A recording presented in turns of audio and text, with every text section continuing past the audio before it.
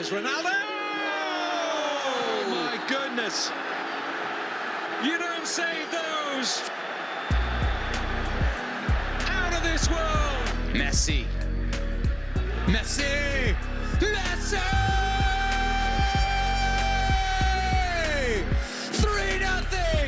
Landon Donovan, there are things on here for the USA. Can they do it here? Cross, and Dempsey is denied again, and Donovan has scored! Oh, can you believe this? Go, USA! Certainly through. Oh, it's incredible. You could not write a script like this. For the fourth time, the United States of America are crowned champions of the world. From the international stage to right here at home, this is FUVFC, talking all things soccer on WFUV Sports. Another week, another edition of FUVFC. That last week it was just myself and James here. So glad to add Andy Rodriguez back into the mix. It's been a minute, Andy, but thank you so much for being here. Nick Guzman alongside James Birle and Andy Rodriguez. Fellas, how are we doing on this Thursday evening? I'm doing very, very well. Got still the second of 2 busy midterm weeks for me personally, so I'm looking forward to having that over and done with, and looking forward to Halloween weekend this weekend. Just on a personal note here in the States, but we're going to look at a lot of things that are going on in Europe and soccer today, which I'm very much looking forward to, as well as some stuff happening locally, which we always enjoy. But most importantly, I'm excited to have Andy back on the pod because it's been a while. It's been a minute since we've had you specifically, and it's been a while since we just mixed it up because it's been you and me consistently now. We had the debacle last week, and nobody could ever get a time together, so I'm glad we finally figured it out. It's been a hot minute, like you guys said. I feel like I was being shunned out from FUVFC. It's been so long, but I'm glad to be back and talk about my favorite sport. I've been going insane. I have no one to talk to about it. I'm just ranting to myself. That's no fun. So I'm glad I can voice it out here on the mic now. Definitely. And it was a big Champions League week. The Red Bulls won their playoff game over Charlotte. First of all, can't believe they made the playoffs in the first place on that John Tolkien penalty down in Nashville to clinch it for them. They just make the playoffs. That's just what they do. But we'll get to that in a second. James was at the game yesterday. But I think where we have to start is another busy match week in the Champions League. On Tuesday, there were a lot of interesting games. I think the main one that caught my eye, at least from a theatrical perspective, the Man United Copenhagen game and just how that unfolded. Harry Maguire has been under so much scrutiny from everyone, probably deservedly so. He scores the winner, and then you think Copenhagen are going to get an equalizer on a penalty off of a really clumsy foul from Scott McTominay. But Andre Onana, who again heavily criticized, has made a lot of mistakes early on in his Man United tenure, comes up with a penalty save, which was the last action of the game, a clutch save to win it for United. A much-needed 3 points after they dropped their first 2 games in the group. Now they're right back in it. James, no, you're a United guy. So just first your thoughts on Onana's heroics and just how important it was to get those 3 points. Well, you can just look at the table and you can see how important it was to not only get those points for Champions League play, but even to put them in contention.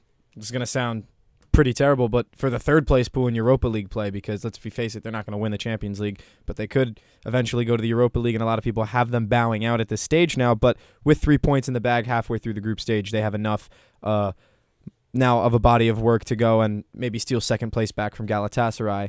But the fact that it's Harry Maguire and Onana teaming up to bring about triumph for Manchester United, I mean that's about as storybook as it gets for this team. Those are the 2 most vilified, not just players at that club, but arguably players in the entire world. I don't think you could make a case for a player who's more maligned by his own fans or by fans of the game in general than Harry Maguire. I don't think a single person like that exists. And then Andre Onana has been getting it from all sides lately, from fans of United and from enemies of United, more so than Harry Maguire even was. So for the 2 of them to team up, I think is big for them as individuals.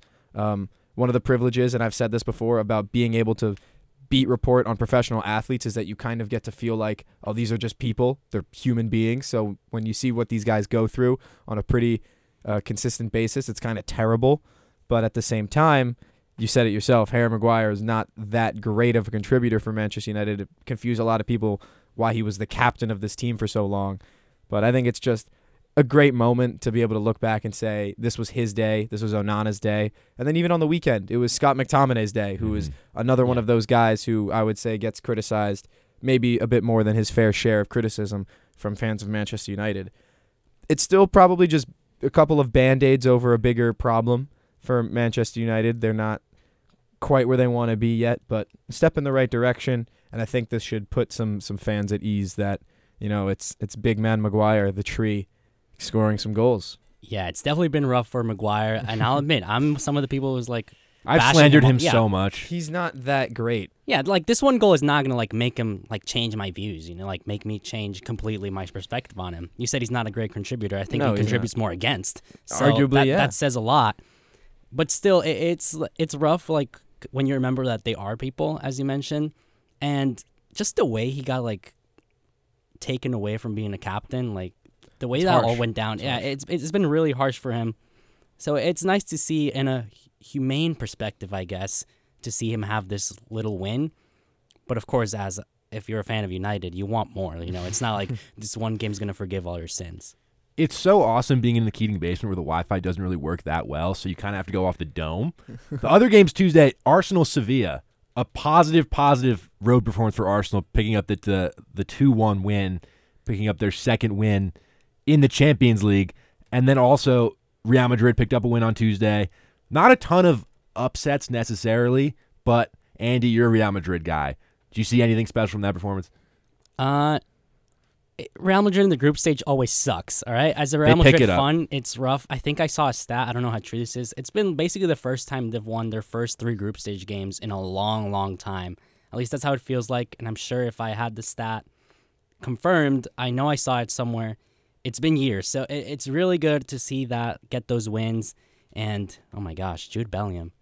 So nice to have him on the team. He is amazing. I didn't realize, that if you played him further up the pitch, he was going to score, this many goals. I didn't think that was something he had in his locker. I feel like he was marketed as a box-to-box guy early on, and it's still so early on in his career, but the fact that he's now banging in the goals at the rate that he is, it's insane. I would say that he's still, in many ways, playing like a box-to-box player. Just scoring every single game. Just getting into the right areas and scoring because, if you look at Real Madrid's central midfield, it's 4 deep in players, but those players ahead of Tchouaméni are Camavinga, Valverde, and Bellingham, who are all pretty flexible in the way that they can rotate and take up positions in that team. Valverde's played as high up as a winger and to a second striker off for Uruguay sometimes, and how he gets involved in the attack. And then Jude Bellingham, maybe on paper, is lined up ahead of him, but comes back and covers a lot of ground in that midfield as well. So I think, look, Real Madrid are a machine in the Champions League. There's that much is true, and now they've kind of brought it into the group stage, which is a new territory for them, but it's still very welcome to their fans. And I think his goal scoring record now is 12 goals in 14 matches, all competitions, or 11 and 13. It's insane. It's Ronaldo numbers. It's Ronaldo numbers from a central midfielder who's in his first year at the club. That sort of thing should boggle your mind. It blows my mind.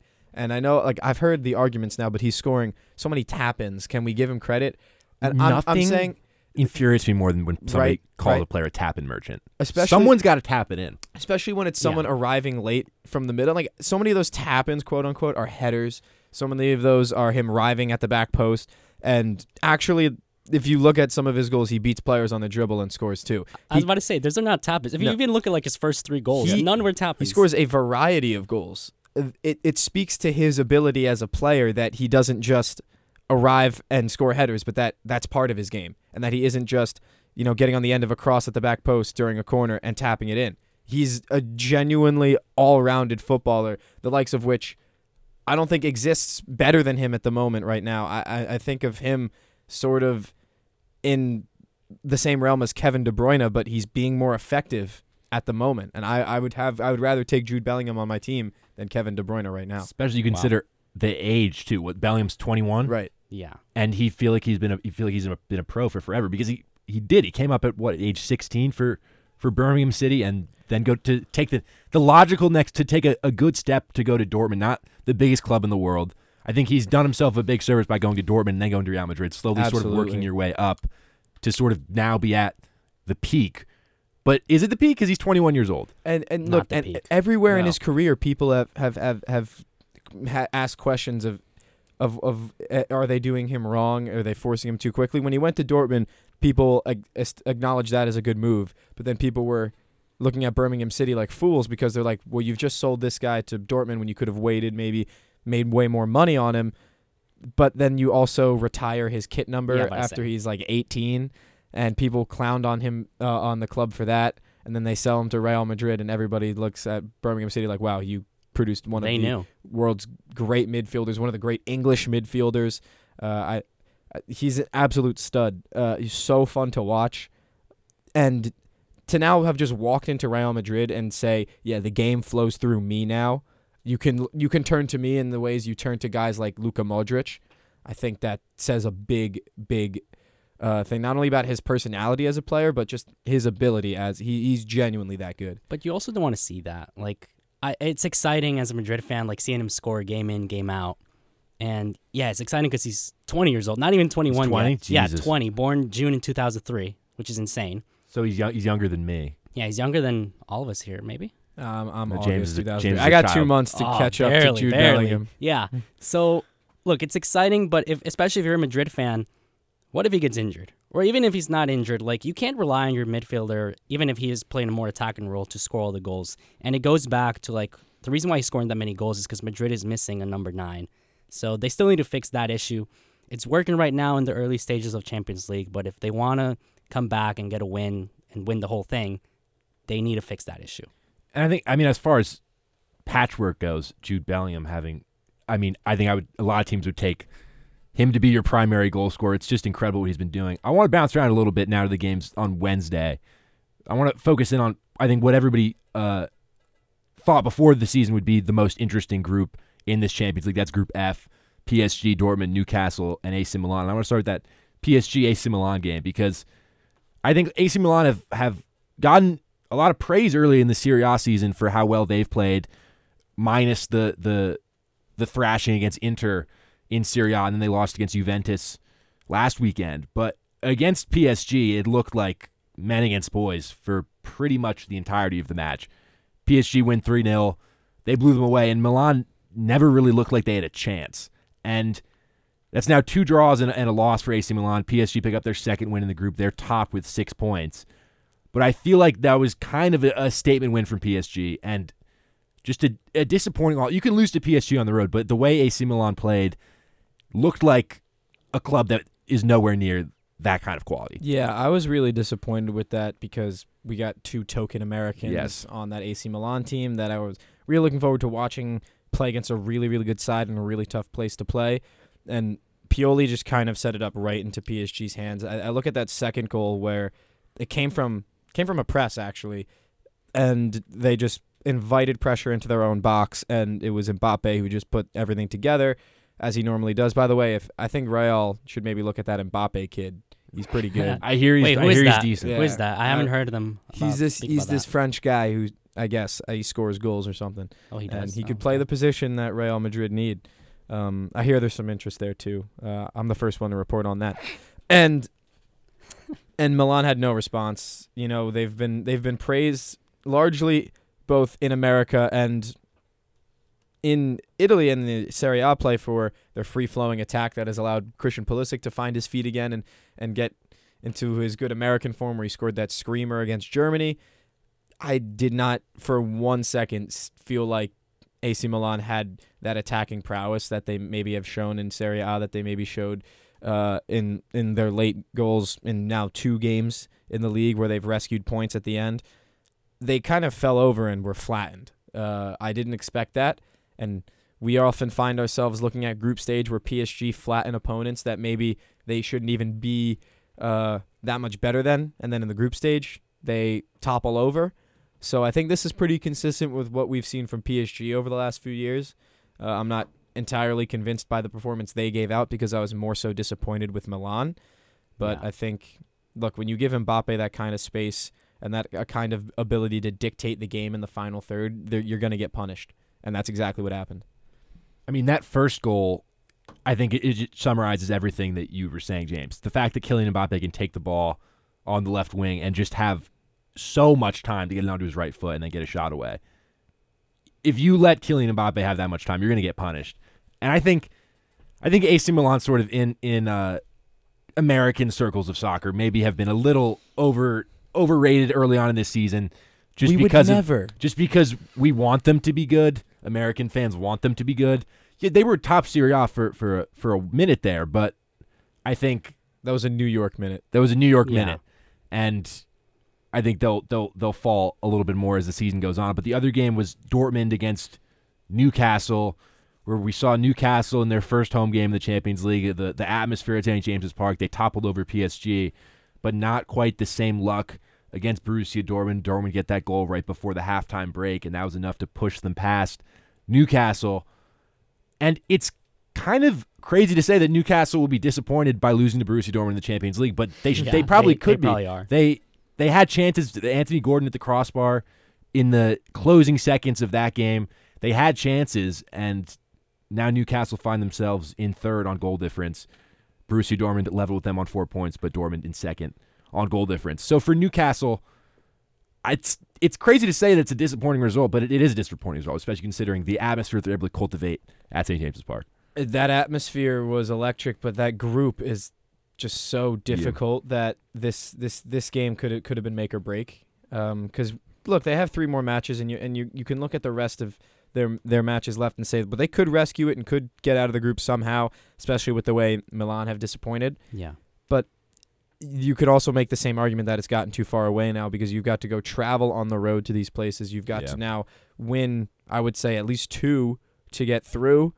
And when you drop matches at home against, I would say, Dortmund at home is one of your 3 wins that you have to get in this group if you want to advance out of it. If you're a team like Newcastle, who's, its first time, long time, while they do have the quality, that still has to be weighing on the players and the fans because they're so eager to get back into the knockouts because they're there again, and they know that they're going to be there for years. They've established themselves into what I think people are now calling the new top 7 in England. So I think it's disappointing on the surface for now, and I know there's a lot of pressure to get back and to succeed right away when you return to the Champions League, and the fans are excited, so it might hurt a little bit more. But on paper, still, I don't know if I have Newcastle as matching up to ahead of Dortmund. But at home, that's a game that they need to win, absolutely needed to win. And I have my doubts if they can. Look, they're only level on points with Dortmund. But I say it's only goal difference. But it's the fact that they have to go away to PSG, away to Dortmund, and Milan's the home game left. Yeah, but they could do it. They could do it. But now, how do you see them getting points away at PSG or Dortmund? I honestly know. Well, it depends on which team shows up, like Milan, you expected more, and then they perform badly. So anything can happen in this sport, and PSG has to play 2 away games as well. Like, who knows? There is a scenario. I don't think it's likely, but there's a scenario where Dortmund and Newcastle go through and PSG doesn't. What if they choke? PSG is known for choking. They might. It usually happens a little bit later. Usually they survive. Yeah, it's usually one round later. Round of 16. One singular round later. And now they lost Messi and Neymar, and they're struggling in League One. So who knows? Who knows? This group could also be called the Sandro Tonali group. Who? Oh my gosh. I want to touch on that real quick. Yeah, we almost didn't talk about that. We didn't talk about it in pre-production, but I know you got everybody. Yeah. Everybody's aware. He's banned for 10 months for gambling, and initially, the rumors were that he didn't bet on his own games. Maybe he just has a gambling problem, but he didn't bet on like AC Milan games, so that's fine. But it turns out he did bet on AC Milan games, so that's a major no-no. 10-month ban for Sandro Tonali, and now the rumor is that Newcastle might try to take legal action against Milan. If there's evidence that Milan knew when they sold him, I don't think there is evidence, and if there is evidence, they definitely burned it by now. So good luck with that one, Newcastle. But I just want to touch a little bit on the hypocrisy of a league like the Premier League or just major leagues in Europe who promote gambling so much and then ban it. And it's on their shirts. It's their shirt sponsors. It's everywhere. Everything revolves around gambling. And then he's banned for 10 months. I get you can't bet on your own games, but it does seem a little hypocritical when it's literally you promote it so much. For those who have never actually been to a game in Europe, the betting culture, betting culture around us has kind of blown up since it's been legalized. It's here. Definitely blown up. I think it's still even bigger in Europe because you can go to a game and where they have restaurants, they have food stands, they have drink stands, and then next to that they have betting stands where they have a bunch of props listed on whiteboards. This was when I saw a match at Old Trafford. They had a bunch of different props up, and you can go at different ends of the stadium, and they have completely unique betting props at every different corner. And there was one that was all different types of goals. Zlatan 2 goals is these odds. You can bet through the 365 booth, and there's a line around the corner of the stadium, longer than the bathroom line, of people waiting to just place a £5 wager on whether or not Zlatan Ibrahimovic, this was 7 years ago, whether or not Zlatan's going to score 2 goals at Old Trafford, or whether or not Pogba's coming in the 75th minute, or whether or not Luke Shaw is going to get injured, something like that. Everything. Which all of those happened in that game that I saw, by the way. So those would have been a great parlay had you done it.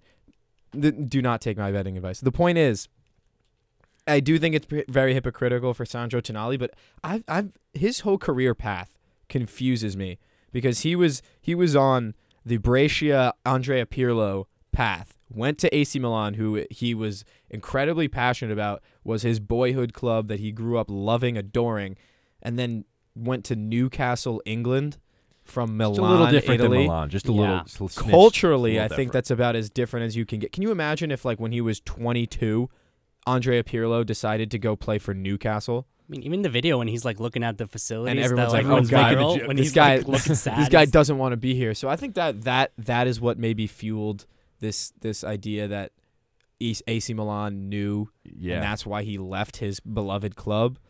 I don't know about all that. That just confused me. I thought maybe the money was coming in, that new money, that new Newcastle money that everybody's been talking about was coming in for Sandro, but I think this is just disappointing. I hope he gets the help he needs because they've made it very clear that he has a gambling addiction. He's going through 8 months of rehab through this program. 10 months without him is not good, especially because the Euros are also within the next 10 months. He can't play for Italy. And that's rough. he's a big player for Italy now, or at least he's going to be over the next 4 years, I would say. All right, guys, let's place bets. What are the odds he gets over the gambling addiction once he comes back? Over/under, Sandro Tonali gets past his gambling addiction. I'm going to say the over. I got faith in Sandro. Plus 450. Plus 450. I think it was. Yeah, I think he'll be fine. Honestly, it's just a crazy story. Really. This has been going around. He's not the only player at Newcastle going through this, I believe. Yeah, he got others involved now or something like that. And this is happening in other sports, even in America. Shane Pinto was just banned for half of the hocky season. Shout out, sibling of Brianna Pinto, Fordham softball's all-time stolen base leader. So yeah, Fordham connections are it's hitting close to home. It's hitting way close to home. Yeah. I feel like it's when everyone's like, wow, this is so much, like, I can't believe all these guys are gambling. Everybody has these problems. Then you just look up, look around you. Look at how much it's promoted. Yeah, around also everything. I will say this: I understand the problem with betting if you're a player and then you throw games. But Milan was doing well.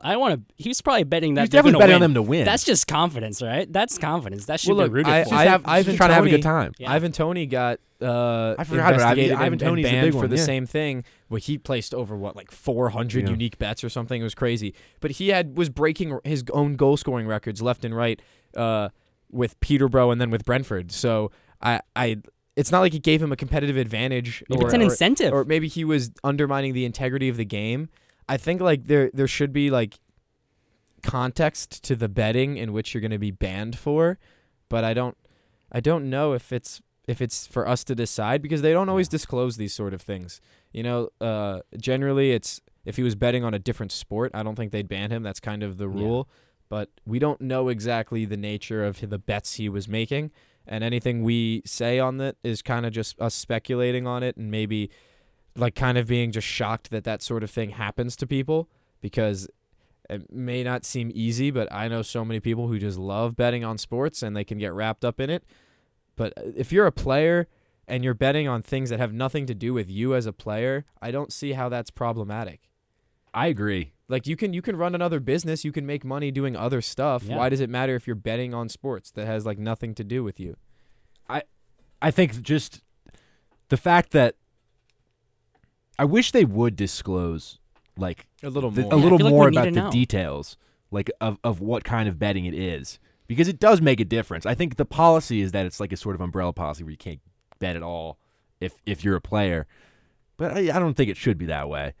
I think now we can segue into Group G. Man City's group.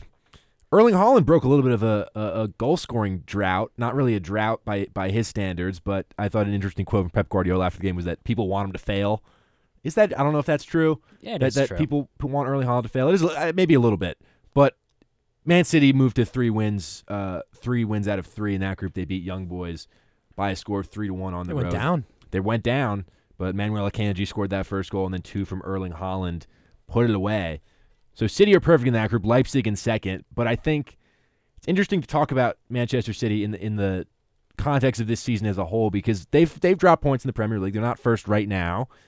Maybe they're not playing at their peak capacity right now, but you just know once we get to the spring, stuff starts to really matter, that they're going to be playing in full throttle.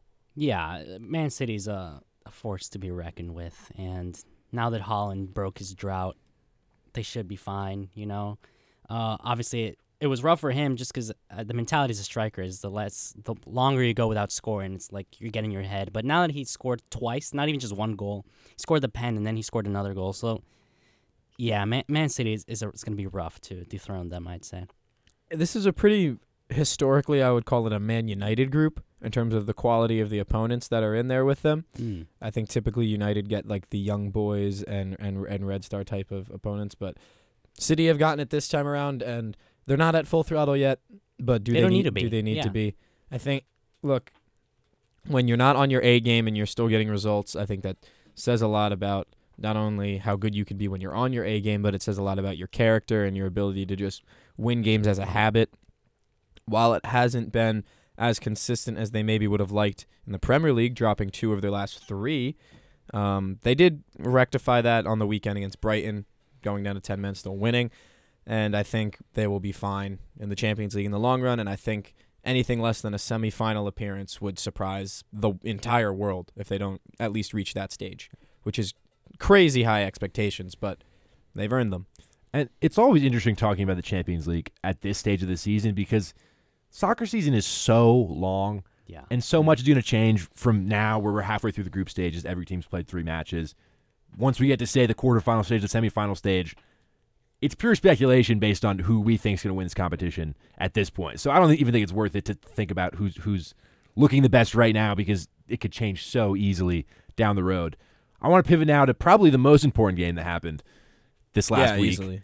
The New York Red Bulls against Charlotte FC in the wild card round of the playoffs. A new little twist there from MLS. But the Red Bulls, the team who myself and James have watched so many times, not score goals, not be clinical in front of goal, and just not do anything in front of goal.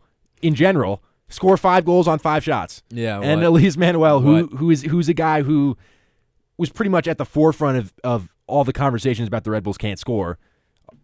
He was a main part of that conversation. He scores a hat trick, not just any hat trick, a really a hot hat trick. Like, those were good-looking goals from Elias Manuel. John Tolkien banks in a free kick. The Red Bulls win 5-2. They squeaked into the playoffs. They kept the streak alive against Nashville the week before to get in. Now they're in the playoffs. Now they face Cincinnati, the best team in the league. But, James, you were there last night. How was the atmosphere inside Red Bull Arena, and just your thoughts on the performance? Well, to start with the atmosphere, the crowd size was predictably low. It was a weeknight game. Do you know what the number was? I believe it was 16,000, but it's definitely smaller than that inside, because it's MLS numbers. They do tickets issued, which I actually found out a lot more leagues are doing, not just them, which is a criticism of the league, but that's a criticism of all sports in general, guys. As for the match yesterday, I was very pleased with the atmosphere from the get-go. I think people recognized, 4 wins in their last 5. They made it to the playoffs in the most dramatic fashion, a 93rd minute penalty in a must-win game on the final kick of the season, practically, on the shoulders of a 21-year-old left back to qualify for the playoffs. As big a moment as they had all season, honestly. And I think that the energy of that kind of carried into the stadium. People were very eager to see the team perform in the playoffs, not only because it's been 14 years running, but because they kind of appreciated how they got there in the end, putting it together right at the end, playing in the ways that, honestly, most everyone was just waiting for to happen earlier. You know, they won those games that they've won, going back to starting with Cincinnati on the road after they won the Supporters' Shield. They've been playing the Red Bull way, winning the ball high up the field and turning those chances into scoring chances. But this time they've actually been scoring them. Against Nashville, they didn't really have that, but that's classic Nashville. They bunker in, and they don't give you any space. And it took a little bit of Luquinhas being Luquinhas, drawing a foul, driving at players and initiating some contact, going down and earning a penalty.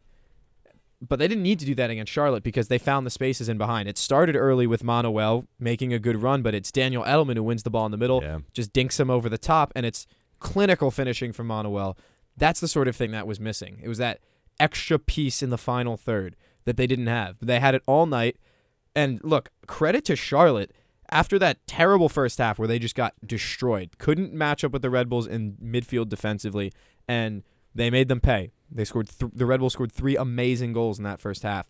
But then immediately, Kerwin Vargas scores one of the best goals I've ever seen live on the bicycle kick, that was insane. And it was from, by the way, straight off the training ground too. A free kick routine where Brant Bronico knocked it to the back post where Swiderski, who had a mismatch over Frankie Amaya and practically dunked on him to win the header. It was just such a great setup. And then they go again and they go down 4-1 after another nice Red Bulls goal. Tommy Barlow getting on the score sheet. Of course, he has to in the playoffs. But then Patrick Aguimang, who scored against Fordham last year for two against Fordham last year for URI. Crazy, by the way. He just muscles his way through the Red Bulls back line. He says, I'm stronger than everybody on the field right now, and I'm going to prove it. And he did. And I'm thinking the Christian Latanzio and Charlotte, for as poorly as they set up in the first half, didn't go down without a fight, and they made the Red Bulls have to play in that second half. And while they were bad in moments reacting, the Red Bulls did play, and they proved to me again that they can go toe-to-toe with teams that are punching them and are hurting them, which I think is a good thing for the Red Bulls to be able to come back, react, and score 2 quick goals after conceding to Charlotte. In both of those cases, Manuel getting the hat-trick. It's the first hat-trick in Red Bulls playoff club history. It's the 6th hat-trick ever in MLS Cup playoff history, which is nuts to think about. Only 6. In a league that goes back to 1996 for as many playoff games as they've had. And the Red Bulls are, I think, now in history in the wild card games, which some years they have it, some years they don't. They're 4-0. So they're successful in easy playoff games, but not so much in the hard ones. And they've got just about the hardest one that they could hard one up next. Yeah. In Supporters' Shield winners, FC Cincinnati, likely to have the MVP winner in Lucho Acosta, likely to have Coach of the Year in Pat Noonan, and likely to have Defensive Player of the Year and take your pick, either Matt Miazga, the former Red Bull, or Yerson Mosquera, the man on loan from the Premier League. So they have so much talent in that team from top to bottom for Cincinnati. I think they have the best defensive midfielder in the league in Obinna Nwobodo. I've never thought I would say that about FC Cincy. For the first 3 years they were in this league, consecutively, they were the worst team. I mean, flashback to last week and Joe Zhao. Yeah, Joe Zhao. Exactly. He was part of those terrible FC Cincy teams, and they never looked like they had any business bothering anybody in this league. But they've always kind of had a little bit of the Red Bulls number in the past, I would say. In the MLS's back tournament, they knocked the Red Bulls out. Frankie Amaya at the time scored what he called the biggest goal in FC Cincinnati club history in 2020 in that great tournament in Florida. And then in the playoffs last year, it's Brandon Vasquez who gets on the wrong side of Aaron Long to knock out the Red Bulls. And Harris Medunjanin scoring from the corner during the pandemic year as well. I can think of many times where the Red Bulls have underwhelmed against a bad U.S. Open Cup, right? Yeah. I want to talk about this year because this year's different. If you remember all 3 matches between the Red Bulls and Cincy, the 2 ones that were at home, it was a 2-1 loss. Cincy scored in the 88th minute and 93rd. The Red Bulls were winning for most of that game. The one on the road, the Red Bulls won 2-1 right after Cincy had been crowned the Supporters' Shield. And they didn't have everyone starting in that game, so there's a bit of a caveat there. But then in the Open Cup, where they did have a lot of players starting and the Red Bulls rotated, that game went all the way to penalties. And the Red Bulls, they rescued that game late with a great Dante Van Zier goal late in the game. Of course, he's not going to be available. But Cincy were not great in that game either. I've thought the Red Bulls have gone toe-to-toe with this FC Cincinnati team. Each of the 3 matches that they've played them, I like their chances. Look, they're not the favorite, but they were never going to be. The Red Bulls are not a good soccer team this year. Only they have been for the last 6-7 games, I would say. So the fact that they have that form coming against a team that was great all year, that they've been good against, they should be super, super confident. But look, if they don't get it, no one's expecting them to. So I think the Red Bulls should have a great mindset for the way this matchup is lining up. I don't think that they're going to come out victorious, unfortunately, but I believe that they could. Yeah. I really do. There's enough evidence to suggest that they could come out and advance to the next round. But FC Cincinnati are the favorites, not just in this leg, but in the entire tournament now. And notice I'm calling it a tournament because that's what it is. It's a tournament after the season. Yeah, it is. And round one of this next round, I think it's called round one of. It is. It's a best of 3 now, which is that's weird. A return to the old '90s days of MLS. It's very American. But you know what I just found out? After the first round, it's no longer back to best of 3. I was looking earlier today. It's best. It's of only 3. the first round. The first round is best of 3. Educate me here. Yeah. Okay, so there's the wild card round, so single elimination. Then round 1, which is what we're going into, Red Bulls against Cincinnati. That's best of 3. First game in Cincinnati, second game Red Bull Arena, third game if necessary back in Cincinnati. The worst part about the next round and every round after that is single elimination. That sounds exhausting. That sounds ridiculous. It's ridiculous. I think part of it is because they wanted every team to have a home game. They wanted to increase the incentive to finish higher up in the league, but by adding more teams in the playoffs, they kind of watered down the importance of playoffs, but they also kept the incentives high if you have another home game in round 1 by finishing between first and fourth in your conference. So there's that incentive, I think. But also they just want more money for more games in that first round. I think I will always say the system they had between like 2015 and 2018, I mean, ironically, when the Red Bulls were good, the system was the best when it was 6 teams in each conference. The first 2 teams get a bye, 3 plays 6, 4 plays 5, and then after that you have 2 leg ties until the final. It's the best. It was the most soccer type. This doesn't look like soccer to me, and it also is just weird that you have to play now 3 games in 10 days to decide who gets to go to the next round, but then you're only going to play 1 game after that. It feels like a basketball play-in or something, or just best of 3 is like. It's not really something you see. And still doesn't make sense. Just like do one of you at home in the first one, then away the second one. Just do it's 2 legs. fair. Just do 2 legs like every other tournament does. Both teams get a home game that way. Yeah. But the incentive is that they want the incentive for finishing higher up the table. So you get 2 home games as opposed to 1. I think honestly, and this would mean the Red Bulls didn't make the playoffs, but I think you incentivize that by just eliminating 9 playoff teams, make it 6 in each conference. I think 6 would be the magic number. The worst part about this playoff format, and this happened last night in San Jose and Sporting KC, is they went straight to penalties, which is going to happen. They went straight to penalties, and that would have happened in the Red Bulls had that game been tied after 90 minutes, which for the one-off game, their reasoning was, well, look, they just played decision day. They just ended the season on Saturday. They're playing on 3 days rest, and they've got round 1 3 days later, so you don't want to play 30 extra minutes. Okay, I'll accept that. But in the best of 3 series, there's no aggregate scores. It's the winners of each match, and the matches don't have extra time. So you could see 3 games end 0-0, and a team could advance to the group stage by winning 2 penalty shootouts. Or not the group stage.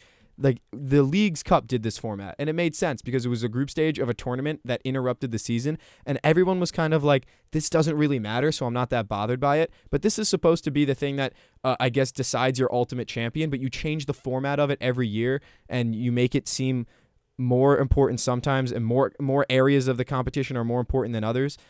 To me, it doesn't seem like this is the best way for devising an ultimate champion.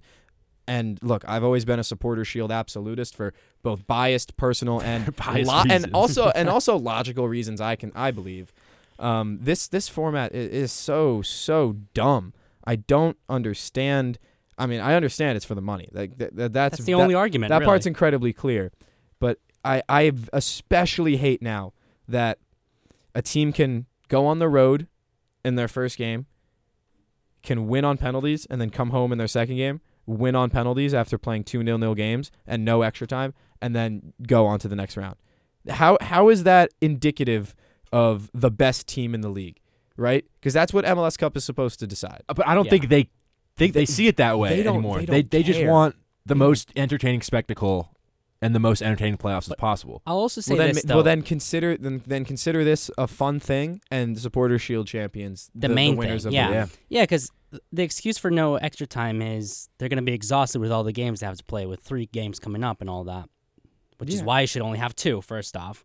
But then the other thing, the MLS, obviously on the rise, especially after Messi shows up, whatever. But their goal is probably still get the soccer fans in the U.S. to watch the MLS. Absolutely. If you want to do that, don't throw in weird formats that natural soccer fans are going to look at in disgust. Do something that they'll be more interested in actually watching and not shun away from. That's the way you grow the league, really. Yeah. And this is going to be working more against them. It really only works to get more money for buying tickets. I agree. This seems to me like a strategy of the early days of MLS, where they were trying to turn sports fans into soccer fans. And what they should be doing is turning soccer fans into MLS fans, because there is clearly a market for soccer in this country. Most people love, not most people, but a lot of people in this country love the game, but they don't love this league.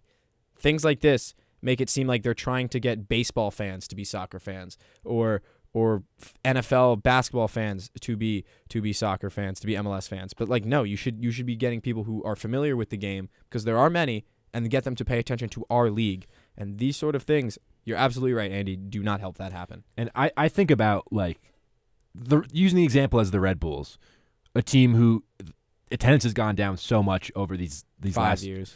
There's so many soccer fans in the New York metropolitan area. They exist. Every time Guatemala played at the Gold Cup at Red Bull Arena. The crowd is crazy. And every time a team like that, Ecuador, Honduras, at Red Bull Arena. Whenever they play at Red Bull Arena, it's full and it's packed and it's exciting. And soccer fans exist in this country. It's what you said was poetic almost. You should be turning soccer fans into MLS fans.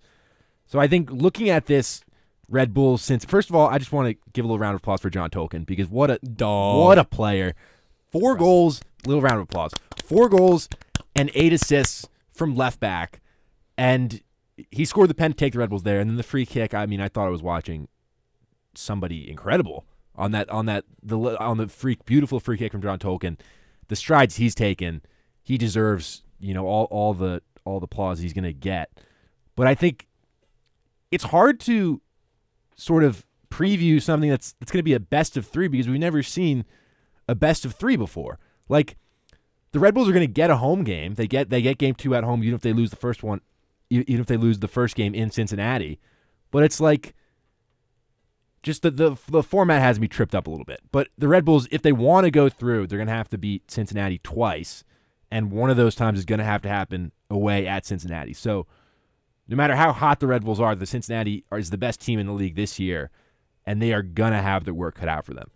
Absolutely. And look, that's why I'm coming in with that extra bit of optimism that if it doesn't go the Red Bulls' way, well then look, a lot of things didn't go their way this season because they're simply not that great of a team. The composition of this team still started Tom Barlow to all 34 plus 1 games this season now. So I love talking about the guy. I'm a big fan of his. There is a collective agreement about just about everybody who's knows a thing or two about Major League Soccer that he's not cut out to be starting on any team that seriously wants to succeed, especially in the striker position on a team that is not known for their goal-scoring chops. However, with the way that things have come together lately for the Red Bulls, their ideas have really come to fruition. When the amount of times we've heard, we control the game, we control the pace, we do the things we want to do, but we don't get the goals, things don't come out right. I thought you were going to do an Austrian accent when you said that, even though he's long gone.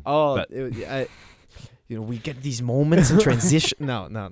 It's so super sexy. No, but I can't wait to point that out. But where was I? I got lost there. I really should have done the Austrian accent just from the get there. It would have been great. I thought that's what you were going into. Definitely. It's a missed opportunity. But the point is that Red Bulls coaches, we've heard them say so many times that the ideas are there, they're doing the right things, but you never would see a final product until the last point of the season. And this is not new. 2021, the Red Bulls are on the outside looking in with 12 games remaining, and they got points in 10 out of their last 12, including 4 points out of 6 in 1 week against New York City. That really turned the tide and kind of got everybody excited about the season again, and it was enough fuel to get them into the playoffs. Those 4 wins of their last 5 games, that was enough to get them into the playoffs, and now they've been riding that high, and they just put in, I thought, their best 45 minutes of the season in that first half against Charlotte. The second half, while it had blemishes, still showed signs of me a team that can compete in that high level. While Charlotte are not a good team, really, they're really not.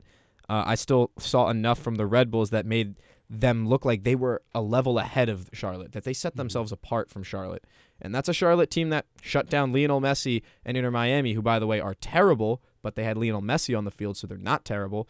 They still didn't do anything in the last game. Absolutely nothing. Ballon d'Or winner right there didn't do anything. Yeah, Ballon d'Or winner has fewer playoff goals than Tom Barlow. The point being now that it doesn't have to be a win for the Red Bulls in this 3-leg tie or whatever you want to call it, because to have made it to this point is above where they honestly belong, because they were so terrible for so long stretches. But they've put it together now, and they're on a fun run. And you just hope that I'm of the opinion now that for the Red Bulls, it's just about continuing this run for as long as you can. And look, if that's what they can do, then I don't see why they can't get past Cincinnati. I really don't. They are that good of a team, but in a league with this much parity, and it's 90 minutes of soccer, the Red Bulls can catch any team just in a moment. That's their game. And they did that against Charlotte. And if they get in a good position against Cincinnati's going to be way better at putting out those fires than Charlotte FC will. But one or two opportunities could decide it for the Red Bulls. Yeah, they put up a great 45, but can they do not even a 90, not even a 180? But can they put in 270 minutes of soccer together? They may not have to put in all 270 if they win the first two. Could just be 180. That's true. Could be. Yeah. Could be. I think in the spirit of what's been going on at the station lately, in terms of hot takes that have gotten a lot of traction, mainly I'm talking about Ben Oppenheimer's prediction that the Diamondbacks go to the World Series. That I'm a big fan of. Some people aren't, but I'm a big fan of it. I'm a fan. I think we could do that a little bit, that of the MLS Cup playoffs right now. Mm-hmm. Everybody pick one team, even though it's way too early. We haven't seen any of these teams play in the postseason. But you have to pick one team, and that's your champion. And if it happens, you can rub it in everyone's face and be like, even though no one else cares about MLS, so who knows? I have such a boring pick. Are you going to pick Cincinnati? No. Ooh. It's boring because it's an establishment pick. LAFC? The Seattle Sounders. Seattle Sounders. I've gone for deeper into the establishment. Not only because they were consistently among the best in the Western Conference, but because they have the been there, done that element, while also introducing some new young faces to their team. You know, guys like Obed Vargas and Josh Atencio have really stepped up and have been big players, over almost to the degree of guys like Jordan Morris, who have been there forever and have carried the torch for that sort of team. And at the same time, their scoring records are among that of the best in the league. Their defensive records are, like they always are, among that of the best teams in the league. And Coach Brian Schmetzer has won this competition before. I think having extra games is only going to help a team with more experience, like Seattle. Nico Ladero's playing his last season in Seattle. It's going to be a big year for him because, look, let's face it, he's not going to want to leave without another championship. And they have depth, too. They have depth in just about every position, including the center back position, which everyone had circled for Seattle Sounders as a big problem, with Yeimar Gomez-Andrade constantly being criticized for being inconsistent, but has established himself over the last 2 years, I would say, as one of the best center backs in the league.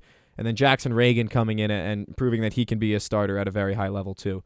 I have very few pieces of criticism to levy against the Seattle Sounders. Meanwhile, for just about every other team, I can find things that I don't like, except for St. Louis. I just don't think that the first years in St. Louis are going to go as smoothly as they think they are. And I love Bradley Carnell, and I love the job he's been doing, but I think Seattle, it's a boring pick, I get it, but they're the way that they're built to win MLS Cup, and they always are. They didn't make the playoffs last year, and it broke their 13-year streak. It's not for everybody to do it 14 years in a row. But I think now that they're back and they're in full swing, they're going to be the hardest team to stop. Andy? I'm going to go for, I don't even know if this is a hot take or not. I don't watch the league enough, but I'm going to go for Orlando City. It's a good pick, man. I'm just looking at the Trending results. Upwards. I'm looking at the results. In the last 12 league games, they only dropped one game versus New York City FC. And so I think that's a that goes all the way back to like July. I think that's really good momentum. So I'm going to go for Orlando City. Also, Ricardo Kaká, got to shout out that team. So I'll hop on the back of that real quick. Duncan McGuire was my pick for Young Player of the Year. He's the striker for Orlando. There we go. They are so good at just getting players from college and turning them into prime goal scorers. Duncan McGuire is 13 goals now in the league, coming straight out of college, and I think 20 or so appearances. Daryl Dike had 17 goals out of college for Orlando. Kyle Larin had 17 goals. Daryl Dike had 8 or 9. I think 8. Those are unprecedented numbers compared to the rest of the league. But also Duncan McGuire is playing ahead of Facundo Torres, Mauricio Pereira, and Ivan Angulo. They've got firepower up front that is probably the most underrated front four in the league right now, and I think they're going to do damage in the East. But they have to go through Nashville, who are probably the toughest team to score on. If Orlando can score on Nashville, then they can prove to everybody that their front three is legit. I think the rest of the league is going to be very scared from that point. Look, I know we're giving praise to Oppenheimer, but we also got to go all the way back to summer. I called out Spain winning the Women's World Cup. You did. So we'll see if this happens again. Now you just got to get on Twitter and you just got to make sure everyone knows start about memeing it. at everyone at meme FUV. on everyone. Yeah, drop Although some I saw Oppenheimer the other day, bombs. No pun intended. WFUV Cold Takes It's has back. been revived. Oh my gosh, yes. It's been revived. Who runs that? I don't know. I don't want to know. I just know that I actually don't want exciting to. I just know that it's a beautiful, beautiful thing. So you guys did like cool picks. I'm going to pick Cincinnati. Okay. I think Ew. what Lucio Acosta has done this year is just big. It's big. And Matt Miazga's had a great year at the back, and they won Supporters Shield. And usually the team who wins Supporters Shield doesn't necessarily win MLS Cup. Except for last year. So what happened 2 years in a row? Probably not. But I don't see a world where the Red Bulls get past Cincinnati. So I think they're a strong team. And everything I've seen about Cincinnati, everything I've read about Cincinnati, I think despite, winning Supporters Shield, and there used to be a curse, now not really, but I think Cincinnati's got as good a chance as anyone to take it home. Well, I mean, we all sang them a lot of praise earlier, not only because of just what they've been able to do this season, but if you look at the players in their team, they've got probably the best fullback from the year in Alvaro Barreal, easily the best center back partnership in Mosquera and Miazga. Obina Nwobodo has been the best holding midfielder for the past 2 years probably. They've got the best playmaker in Lucio Acosta, and then an incredible 1-2 punch up front. And even if Brandon Vasquez doesn't stick around long term for Cincy, they're still going to have goal scoring down the line with Bupenza. So they're so strong and everywhere on the field.